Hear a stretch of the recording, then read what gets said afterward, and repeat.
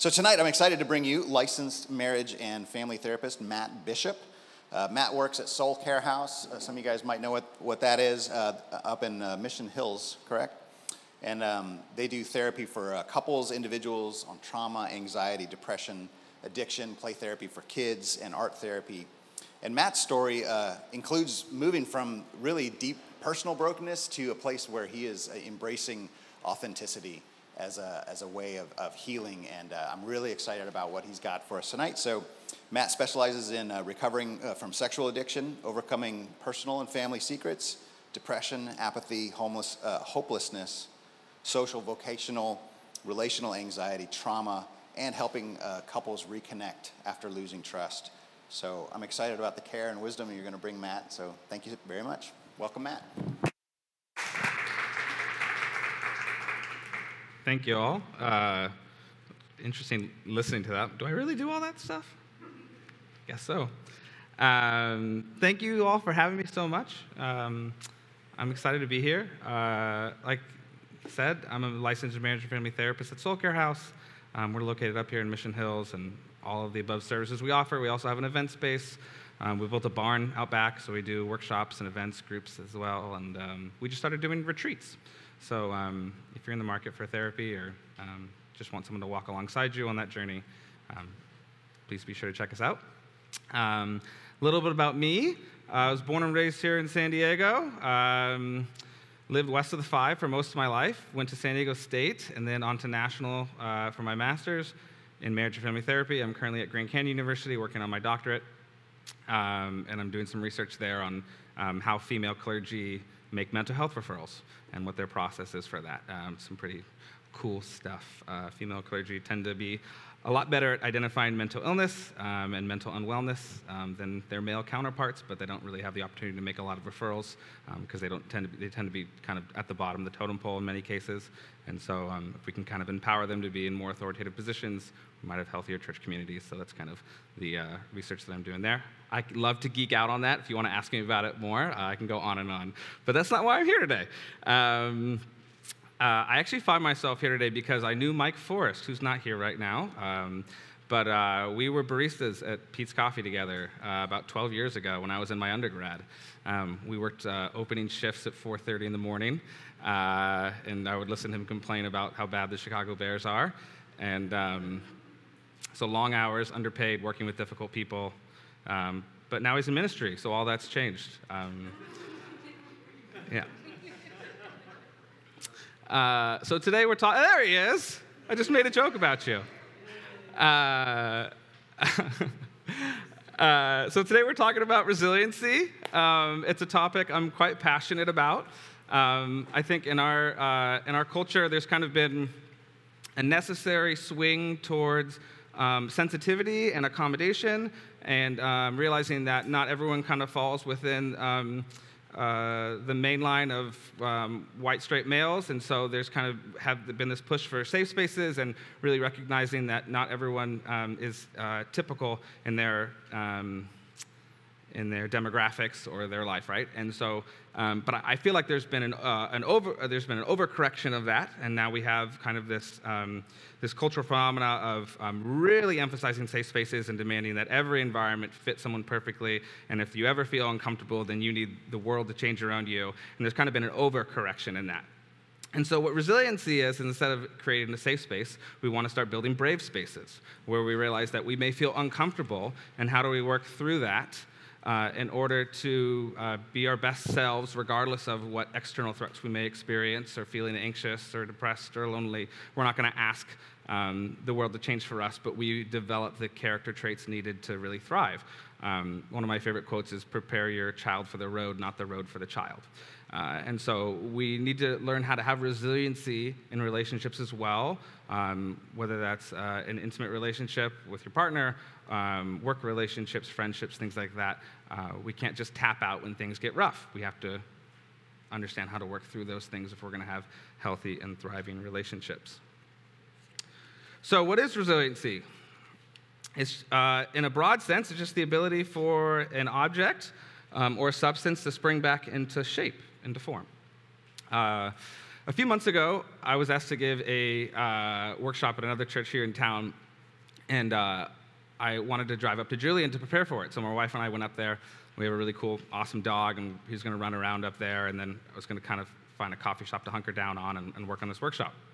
Come to think of it, they haven't invited me back, so I wonder how that went. We're just having a good time. We're driving up to Julian, connecting, laughing, having fun, enjoying each other. And a song comes on through my iPhone on the show, on the radio, and I don't really like it, so I reach for my phone to change it. And so I reach for my phone. My wife has a pretty strict no text and driving policy, which I am completely an advocate for. But in my opinion, changing the song is not in the same category as texting and driving, right? That's not the function. I'm just going on there to maybe press a button. So I reach for my phone, and immediately she goes, I can do it. Can I have it? Let me see it. I think I got it. I'll be fine. No, really, I'll take it. So in my mind, how my chimpanzee brain decided to interpret that was that I was unreliable, not trustworthy, that I was endangering her, that I was acting irresponsibly, and that I wasn't qualified to be in control of that situation, so she's going to take over. So here I am going to do a workshop on marriage, right? On healthy and thriving marriages. And my wife and I get in this lovely, lovely argument about how she just needs to trust me and that she's anxious all the time, and I'm the jerk because I just won't be considerate of her, and why can't I just it's just a phone, why can't I just surrender that and let her change the station? And it totally sent us into a funk. We got up there, I went for a walk, came back, eventually worked through it, right? But resiliency is the ability to snap back into a posture of connection, caring, compassion, and confidence. 4 C's is what we say, kind of healthy relationships. So how do I go from being frustrated, irritated, feeling disrespected, feeling like my pride is hurt, feeling like I want distance, back to being caring, connected, confident, and compassionate? That's what we're talking about resiliency, the ability to snap back into form, into that healthy posture that God wants us to be in. So what happens when we're bent out of shape? We can go to the next slide, please. So we're going to get a little sciencey here, and I'm just going to say we have an upstairs brain and we have a downstairs brain. The downstairs brain is called our amygdala, and it's a God-given part of our brain which activates when we feel threatened, when we feel endangered, when we feel like we're not safe. God gave us this thing called amygdala to say, hey, you're not safe, and we can cope in one of 3 ways, and it's very kind of popularized now if you've read any books on attachment or a book called How We Love. It pretty much tells us to fight, run, or freeze. And typically, we're going to fall into one of these 3 categories ourselves. When we feel threatened or when we are in an argument, we may be more of a fighter, right? We're going to be more argumentative. We're going to be more pursuing. We're not going to go to bed until we figure this out. We may be a runner or a fleer, where we just avoid and we don't want to talk about it. Or we could be a freezer and we just shut down, and it's really confusing for our partner, but we don't really even know what's going on, and like a possum who just plays dead, we just hope this gets over with, right? My wife likes to say that I am a combination between a fighter and a fleer, because I'll do this thing where I'll say like, that's it, I've had it, and I'll walk away, and then she'll just count down like 3, 2, and another thing, and I'll come right back into the room. So I think I have both of like fighter and fleer in me. So there's no reason to make the amygdala the bad guy, but it's kind of like if you all have ever seen Captain Phillips, where the Somalian pirates kind of take over the ship. When the amygdala feels threatened, it kind of looks at the rest of the brain, and it's like, I'm the captain now. I'm in charge. This is not a safe place. And the function of the amygdala is to keep us alive. It is not to help us problem solve. It is not to help us come up with creative solutions. The function of it is not to collaborate. There's no creativity. It's out of our language center. So if you ever feel flustered when you're in an argument, that's because if you hooked up an fMRI scanner to your brain, there wouldn't be a lot of action going on in the language center. It would all be back here in the amygdala, because just be safe. Fight, flight, or freeze. If you want a good example for what it's like to be in the amygdala, you can go on Facebook and look at the comments. when people argue about politics or turn on Fox News or CNN, and it's just a bunch of people operating out of their amygdalas, and there's no collaboration. It's just survive, beat your opponent, win. And we can find ourselves in that way in our relationships when we're arguing. So healthy conflict is when we're listening well, taking a non-defensive posture, believing the best in our partner, and empathizing. We're operating out of our right supramarginal gyrus, which we're just going to call our upstairs brain. So we have our downstairs brain and our upstairs brain. And when we're coming up with solutions to problems and empathizing with our partners, we're in our upstairs brain. And resiliency is this transition from this ability to move out of our downstairs brain and into our upstairs brain and come up with solutions to our problems, to listen, to take a non-defensive posture where we don't feel like we're being threatened. If you think of it like a train track that diverges and goes to two paths, what we want to do is we want to develop the ability where the portable part of the train track moves over to the upstairs brain and away from the amygdala. And so we're going to talk about today what we can do to move that lever from feeling flustered and angry and defensive and all those things into feeling like we have full access to our mental capacities, like we can communicate well, like we can listen well, like we don't need to advocate because we don't feel threatened. But instead we can just, listen well. So the way that we actually get into our upstairs brain is what we call orienting to our environment. And we do this through our senses. And so as humans, our brains are developed in such a way, unlike any other animal, that we can create models of reality in our own head, right? So we don't actually have to even be communicating with our partner to be frustrated with them. We can be at work and then remember something they did that made us mad, replay it, and get angry. Our amygdala can take over right then and there, right? And so this is what if you struggle with anxiety or panic attacks, you can, even if there's no external threat, we can actually create one in our minds because we can recall certain events and it can make us just as anxious. And so there's a Dutch, nope. Let's go with Dutch, doesn't matter what country he's from. Bessel van der Kolk, that sounds like a Dutch name. Neurologist that went on safari in Africa, and he noticed, he was curious about something. He saw gazelles getting chased by lions every single day who didn't exhibit any symptoms of PTSD, which is strange, because if humans, we were chased by a lion every single day, we would exhibit symptoms of PTSD. So why is that? Why is it that humans, unique to humans is this symptom of PTSD, of feeling flustered even when there's no threat in the immediate vicinity? The only time animals are really traumatized is when we put them in cages and do that to them. But if they're left in the wild, they have their own resources to not always be in their amygdala. And why? So when a gazelle gets chased by a lion, and Disney style, they survive, everyone's safe, the gazelle will go into a safe place and it'll start orienting to its environment by tapping into its senses. So I'm going to look, I don't see any lions. I'm going to smell. It doesn't smell like any lions. I'm going to listen. Don't hear any lions. There must not be any lions. And its nervous system is informing its brain to go from its amygdala. They don't have a marginal gyrus, but it's equivalent in their minds, back to its upstairs brain. So they don't exhibit any PTSD symptoms. So it turns out we as humans can use the same strategies to get out of our amygdala, to get out of feeling frustrated, to get out of feeling angry, to get out of feeling anxious. So when we're working with clients who have a lot of anxiety, or maybe they even experience panic attacks, we'll tell them, get out of your head, stop with the thought loop, stop replaying the same thing over and over again, and get into your environment. So look around the room, and it sounds silly, but look around the room and just notice 5 things: a light, a chair, glasses, water bottle, cell phone. Now, touch 4 things, right? And we're just getting them into their environment, out of their brain that can replay the same anxiety-inducing behavior.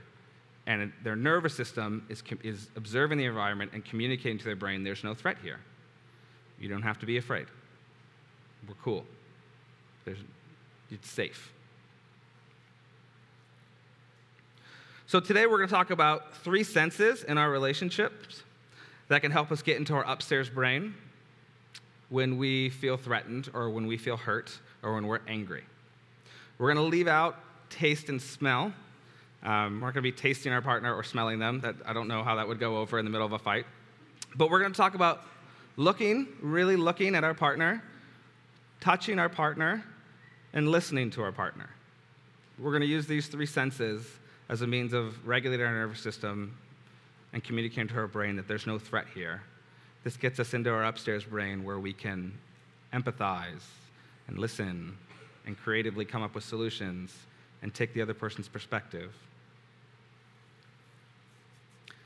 So, the first one we're going to look at is sight. So, this is a picture of some trees. And we're going to take 20 seconds and just allow yourself to be curious about why those trees may be shaped the way they are.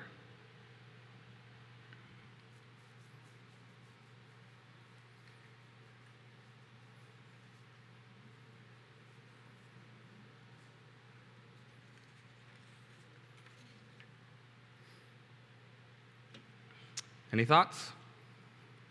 Yes.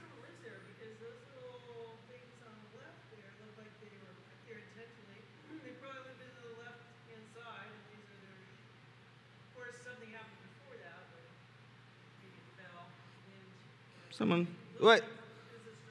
Yeah. So maybe someone lives there? Yes. Constant winds. Yep, that's what I would say. So it's interesting. We can look at a tree and we can be curious, and it makes sense to us why it grew to be a certain way. And maybe there's some other trees that maybe in order to reach the sun, it has to curve a certain way, or to get to a water source, it has to bend a certain way, right? We can look at those trees and we have no problem really understanding why it may have grown to be a certain way. And the invitation here and the struggle to do is to be equally as curious when we look at our partners and why they've grown to be a certain way. Not from a stance of judgment, but from a stance of curiosity. So me and my wife are arguing about me touching my cell phone. And if I would have really looked, and I was really frustrated. Why are you so uptight about me just grabbing my phone for 5 seconds? And if I would have looked hard enough, I would have remembered that when my wife was 17, her boyfriend was in a motorcycle accident and passed away. So of course she's going to be sensitive on car rides. Of course she's grown this way, to be more scared, to be more concerned, to want more of a sense of control in the car. In Lamentations, the author's kind of going on, so like, does anyone see this, what's happening to Jerusalem? Does anyone see what's happening to Israel? Does anyone see the suffering that we're in? And finally, God responds with, your wounds are as deep as the ocean.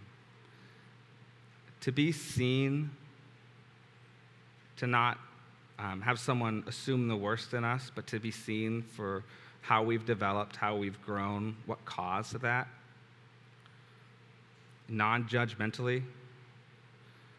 We're all rational human beings who function as a means of self-preservation in a lot of ways. We're all doing what we believe is most rational in the moment, even if we would have done it differently and it wasn't the most effective.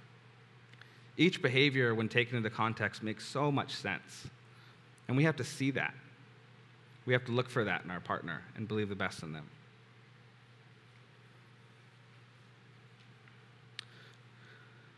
We can move on to the next slide, please. So, the goal here in looking is curiosity, not judgment. So, some statements and questions rooted in curiosity. Tell me more about that. Help me understand. Validation. That makes so much sense why, now that I see that. Makes so much sense why you feel that way. What's it like for you when I grab my phone and you're in the car?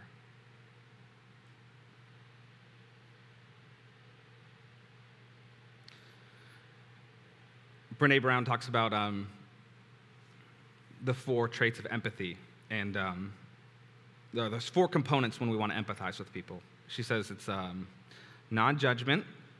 Nope, that's the second one. Perspective taking is the first one. Non-judgment, identifying emotions, and then communicating those emotions. If you find yourself struggling with empathy, follow those 4 steps. Perspective taking, non-judgment, identifying the other's emotions, and then communicating those emotions. The invitation for me in that car that day was to look and empathize with my wife. We're all on a journey, people. I didn't quite do that. Getting better, I swear.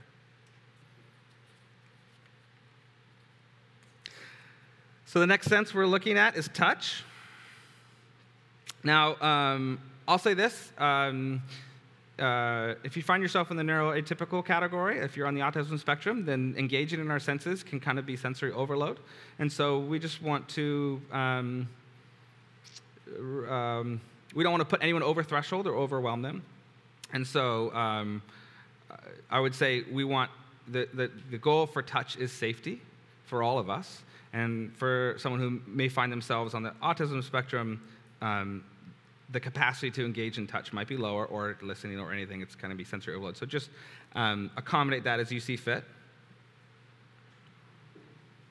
So with touch, the goal is safety. Touch with another safe person probably builds resiliency more than any of our other senses. I think the reason, this is me talking, and there's not data here, but this is just my hypothesis. I think it's because it's also the most vulnerable as well. Even if you think about how we greet each other, if you don't know anyone, you're not going to touch them, but when you first meet someone, you give them a handshake, so it's like at distance, right? And then as you get to them more, if you're a guy, maybe you do like the Christian bro hug, where you have your forearm out and it's prepared for anything, or the Christian side hug if they're opposite gender, and I'm non-threatening. Hello. And as you get more, right, you just move on to a standard hug, and as it gets more romantic, maybe the hands are around the waist or the neck, right? Just more increasingly vulnerable postures. And so touch is can be the most scary of the senses to engage with, and it can also, I think, be the most redemptive and kind of communicate like, oh, this is a safe place. This is a safe place.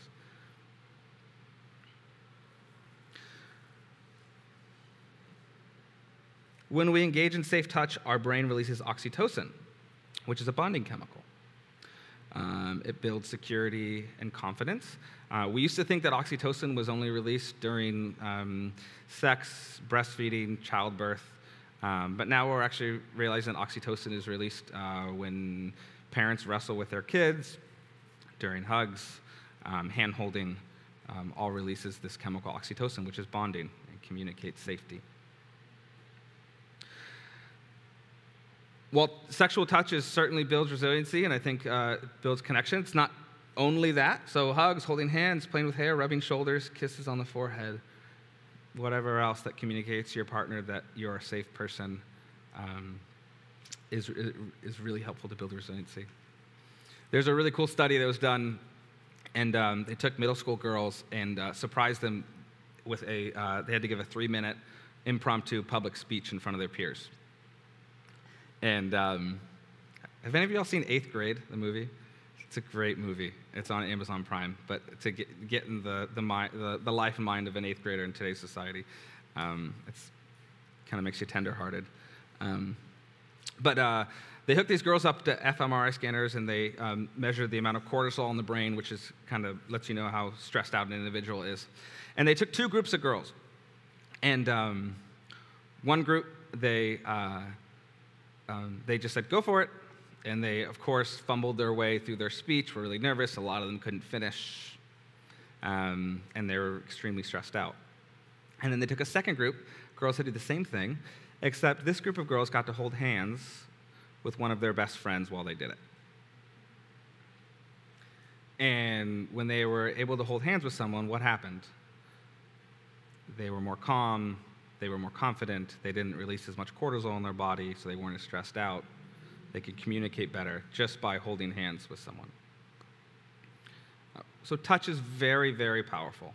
And there may be some seasons of relationships where there's long periods of disconnect, right? Where maybe we're just in an extended fight we just can't find a solution to. And even in the middle of that, I would encourage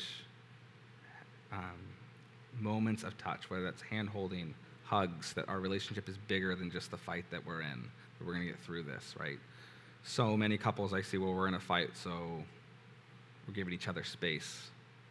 And, your mileage may vary. There's no black and white rule to everything. Maybe that can be helpful. But I would also say, don't abandon healthy touch just because you may feel disconnected in the moment. There's something bigger that's worth bonding over, that's worth protecting, and touch is a really, really, really powerful way to do that. So prioritize hugs, holding hands, playing with hair, rubbing shoulders, kissing the forehead. Actually, the moment that snapped me out of the argument my wife and I were in, or when I got back from I had gone for a walk when we had gotten there, and I came back, and before I said anything, she just reached for my hand and held it. Oxytocin, I'm sure, flooded through my brain. Okay, so lastly, we're going to talk about listening. Stephen Covey, the author of 7 Habits of Highly Effective People, said, "Most people do not listen with the intent to understand. They listen with the intent to reply." But when we engage with this sense, with our ears, we want to understand. That's the goal, to understand. So how do we listen well? Well, there's 2 skills that good listeners have. And even though I'm a therapist, I'm still learning to get better at these. Reflecting and probing. Reflecting is paraphrasing back to the speaker what they said. And this is a difficult task, and it can feel robotic or forced at times, right?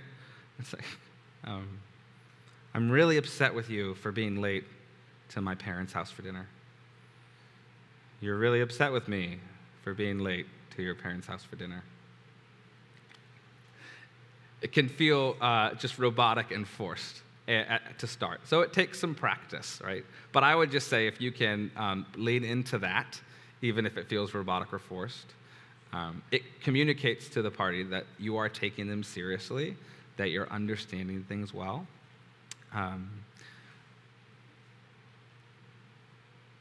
I couldn't find the source of this, but one of my favorite quotes that I have a little chalkboard in my office that I write quotes on, and it says, "Listening is so close to love, sometimes you can hardly tell the difference." And in therapy, I feel like it's sad. People can be, in 2019, can be very disconnected from their community. And to have someone who just listens, I feel like that's sometimes 90% of my work. That validating someone's voice, having them heard, can be really powerful. Probing is just asking for additional asking for additional information. Effective probing is non-judgmental and flows what was previously said. Good probing questions ask for elaboration, clarification, repetition. Can you tell me that again? What did you mean by that? I had a difficult time understanding this part. Will you explain that? Poor listeners, in contrast, are competitive.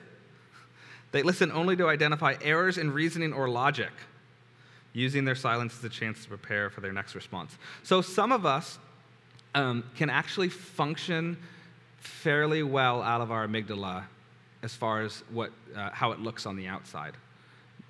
Maybe we've just been blessed with a good vocabulary where we can be angry and communicate ourselves well. And that might be really beneficial for if you're a lawyer or you're in some high-stress job. But in the sense of a relationship, I think you're actually a little bit behind, because I think you can tend to be over-reliant on that capacity. My dad is an attorney, and I remember being a kid and being like, I feel like I know I'm right, but you can argue your case better, and I feel like you could argue my case better than I could. And if we just switch sides, and I think some of us have the ability to do that, and even though our minds may say, like, okay, I know I'm wrong here, but I can communicate, I can talk faster, or maybe I'm a fighter, so I get more active in fights where my partner is more of a freezer or a runner. I see some laughs, some smiles around the room. And we really have to surrender that. Just because we can talk well when we're flustered doesn't necessarily make us good listeners. And it might even prohibit you from actually coming to the most grounded resolution that's best for you and your partner.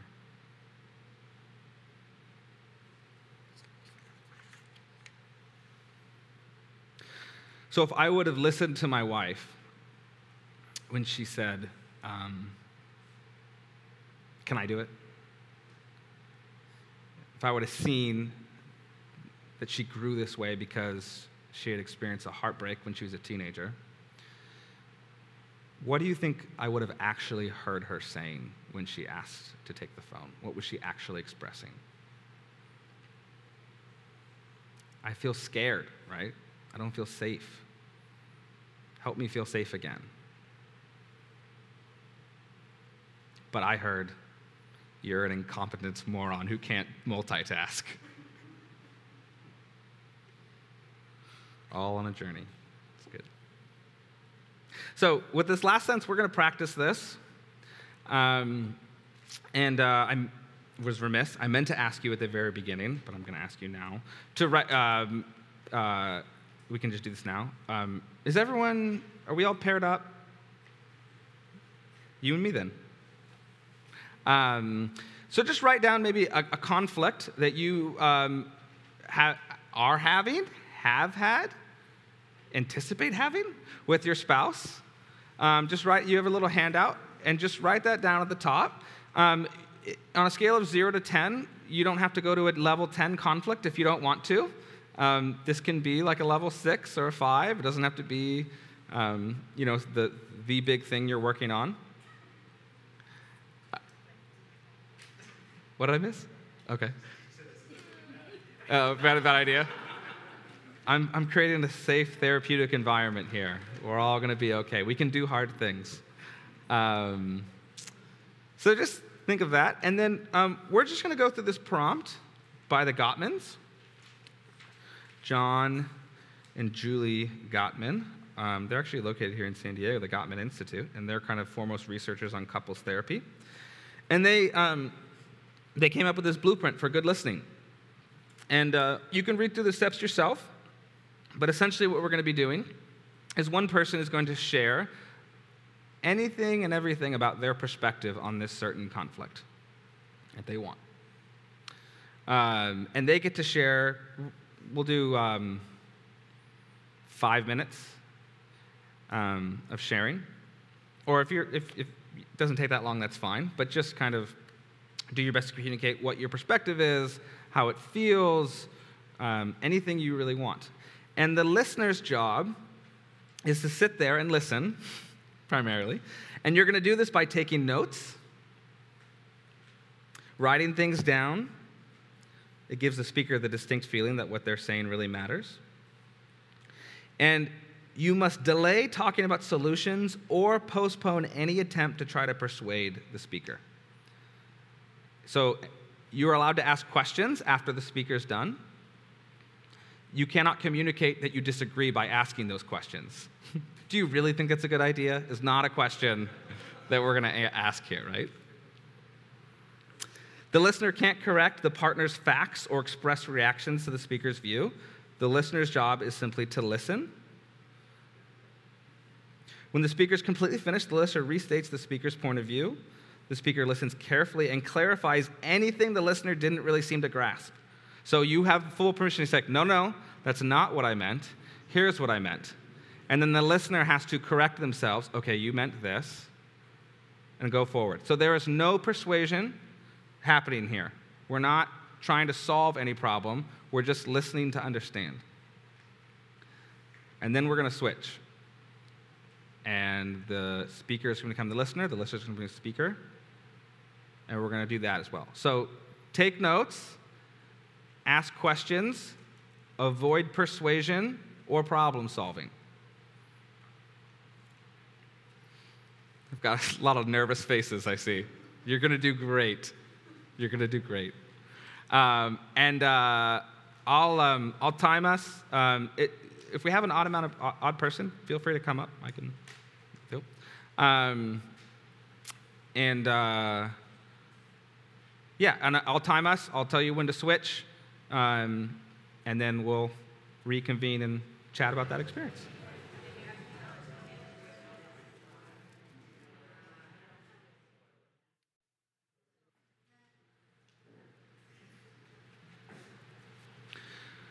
So, this is where the extroverts shine. Anyone want to share what that was like to be the listener? What it was like to be in a posture of just simply listening, taking notes, reflecting back? You're more than welcome to respond if you're an introvert. I didn't mean to send you deeper into... Yes, sir.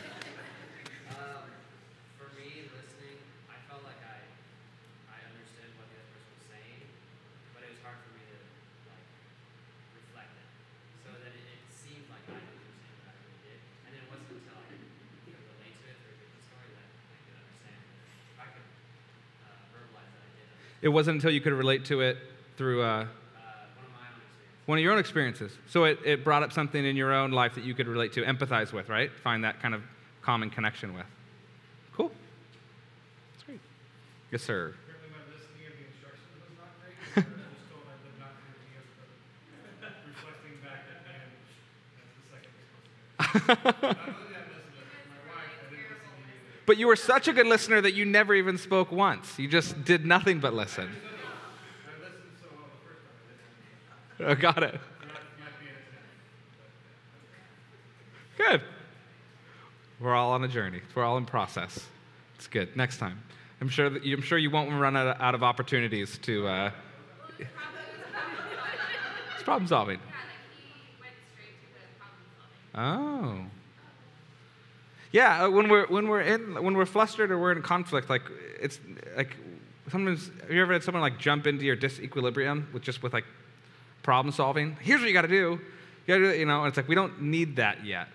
We need solidarity. We need understanding before we go into that. So you can do this even if you're not in conflict. Maybe just your partner is going through a tough time at work. Maybe something not even related to you. You can still participate in this and listen, reflect back, ask questions, clarify, things like that.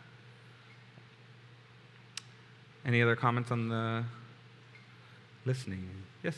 Yeah, it was difficult not to think of a response or what I feel in response to what he's saying, but just listen and take notes. And taking notes actually helped. Uh-huh. It was thinking about how to summarize what he was saying. But then even reflecting back to him, it's not entering my own opinions, but just saying exactly what Mm-hmm. Yep. We build that capacity over time. Even in non-intimate relationships, even with the clients. And the stereotypical thing is that men like to problem solve, and we can jump to that first. I think it probably is more true than not that we do. And even with my clients, at times I find myself I jump too soon into that. Someone just really needed to be heard and listened to. And so a lot of us have to unlearn that. It takes some unlearning things involved, right? So, what was it like to be the speaker, knowing that ideally someone doesn't interrupt you, that maybe you have time and space to organize your thoughts? Yes, sir. I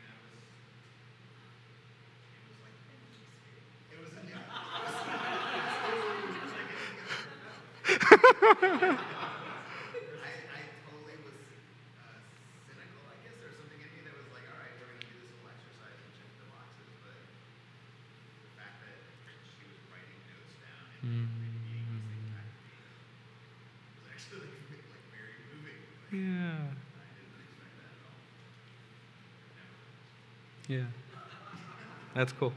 Thanks, Chad.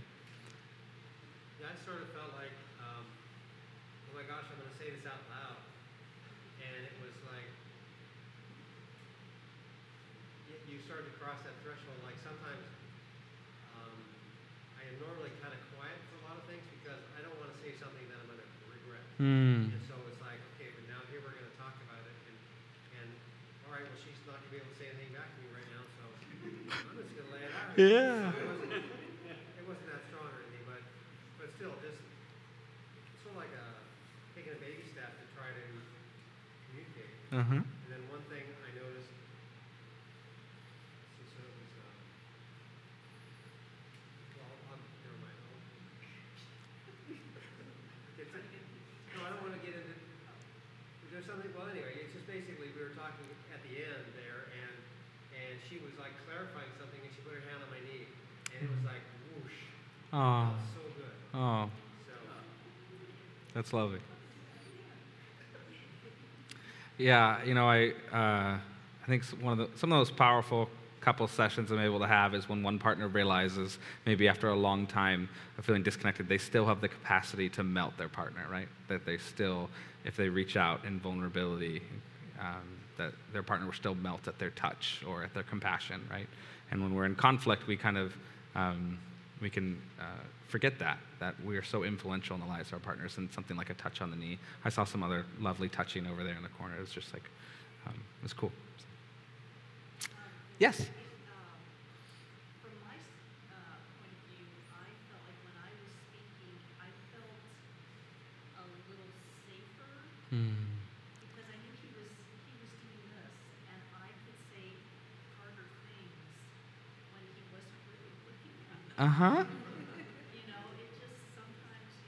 It reduces the intensity, right? Yeah. So yeah. Yep. Yeah, I found that too. Mm-hmm. Yeah. I noticed that, so like, you didn't have anything you were particularly upset about at the moment, So, how much easier it was to just talk about it when you weren't like in the heat of actually being angry or defensive or like, saying things the wrong way or the wrong time and misunderstanding it and like, I gotta clarify that because that's wrong. It's like, you weren't in that zone, so it was really a lot easier to just like talk and everything totally made sense. Mm-hmm. Yep. Yeah, it can be paradigm shifting to essentially get out of our downstairs brain, right? Like to hear in a, you didn't experience potentially the intensity that eye contact brings, right? Or just a lot of us can be sensitive to facial expressions, right? And that can fluster us. That can kind of send us into disequilibrium. So this exercise is great. Any other last comments? Yes. Say similar to this that I feel like you picked an important topic to me, but it wasn't a huge topic. And Yeah. I think that was cool because probably with an exercise like this, it's maybe a good thing to start with something that isn't quite as the issue itself. Is Uh-huh. so monumental, you can't do it in a little exercise. So find something small. You put the trash here, there, the other. You just work it out and see.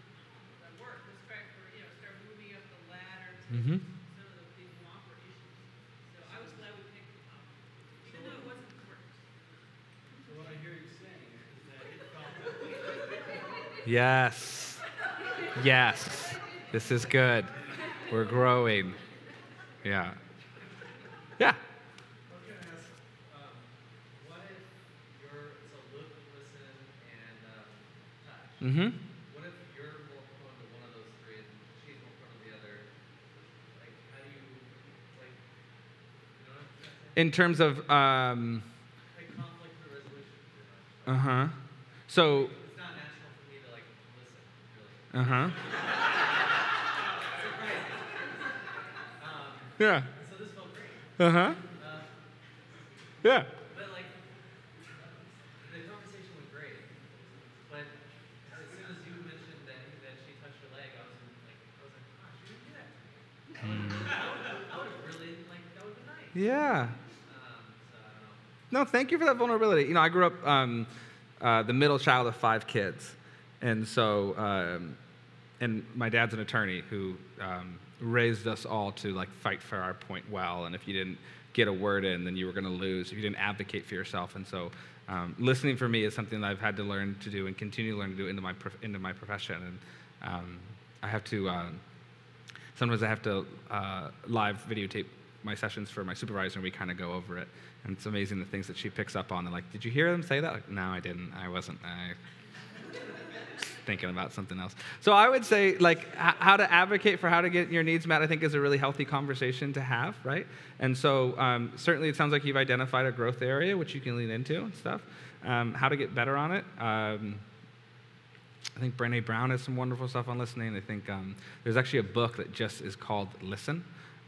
It's great. Yeah, asking for how to get your needs met in conflict, I think, is when you're outside of the conflict, right? It's like when we argue, here's how we can kind of fight fair, or here's what helps me stay regulated, I think is really helpful. So, yeah. I just met Corey 15 minutes ago, so there was Super, yeah. on that. But it was really easy to listen without judgment and to listen well, because I have no idea, I don't know him at all. I have no idea what he was saying. Mm-hmm. So I had to pay attention because I have no context. Yep. And it was very easy to listen just with curiosity. And I don't know, I think it would be much harder in a real conflict with my partner. So we practice making flying stranger. Yeah. Could be good. Yeah, that's the strategy. Just pretend like you don't know. Who are you?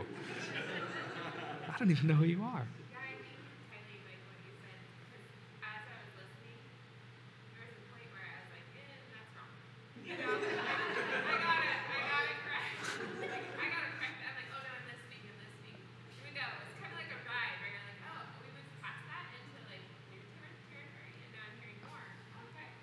Oh, this is interesting. Uh-huh. And then you kind of like left the point, the sticking point, and you're past it, and then we came around, and I was like, oh, that's good, you know, understanding there.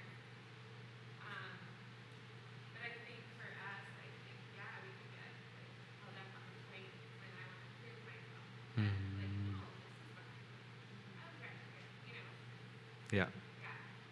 that's tricky. Cool. Yeah. I just want to say, so,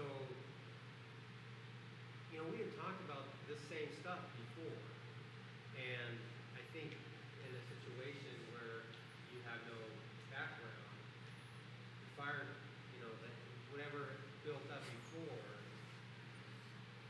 is not getting stoked somewhere. Mm-hmm. It's like, so, but I think just keeping the rules in mind that I'm listening now, and I'm not trying to fix it, I'm just listening, that really helps. Mm-hmm.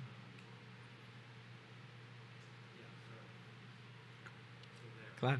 Y'all get to keep these, and you get to practice at home.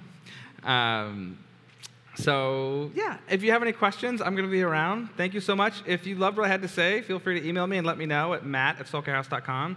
If you didn't like what I have to say, feel free to email me and let me know at mikeforrest@harborcitychurch.com. But, yeah, thank you all. Y'all have been wonderful.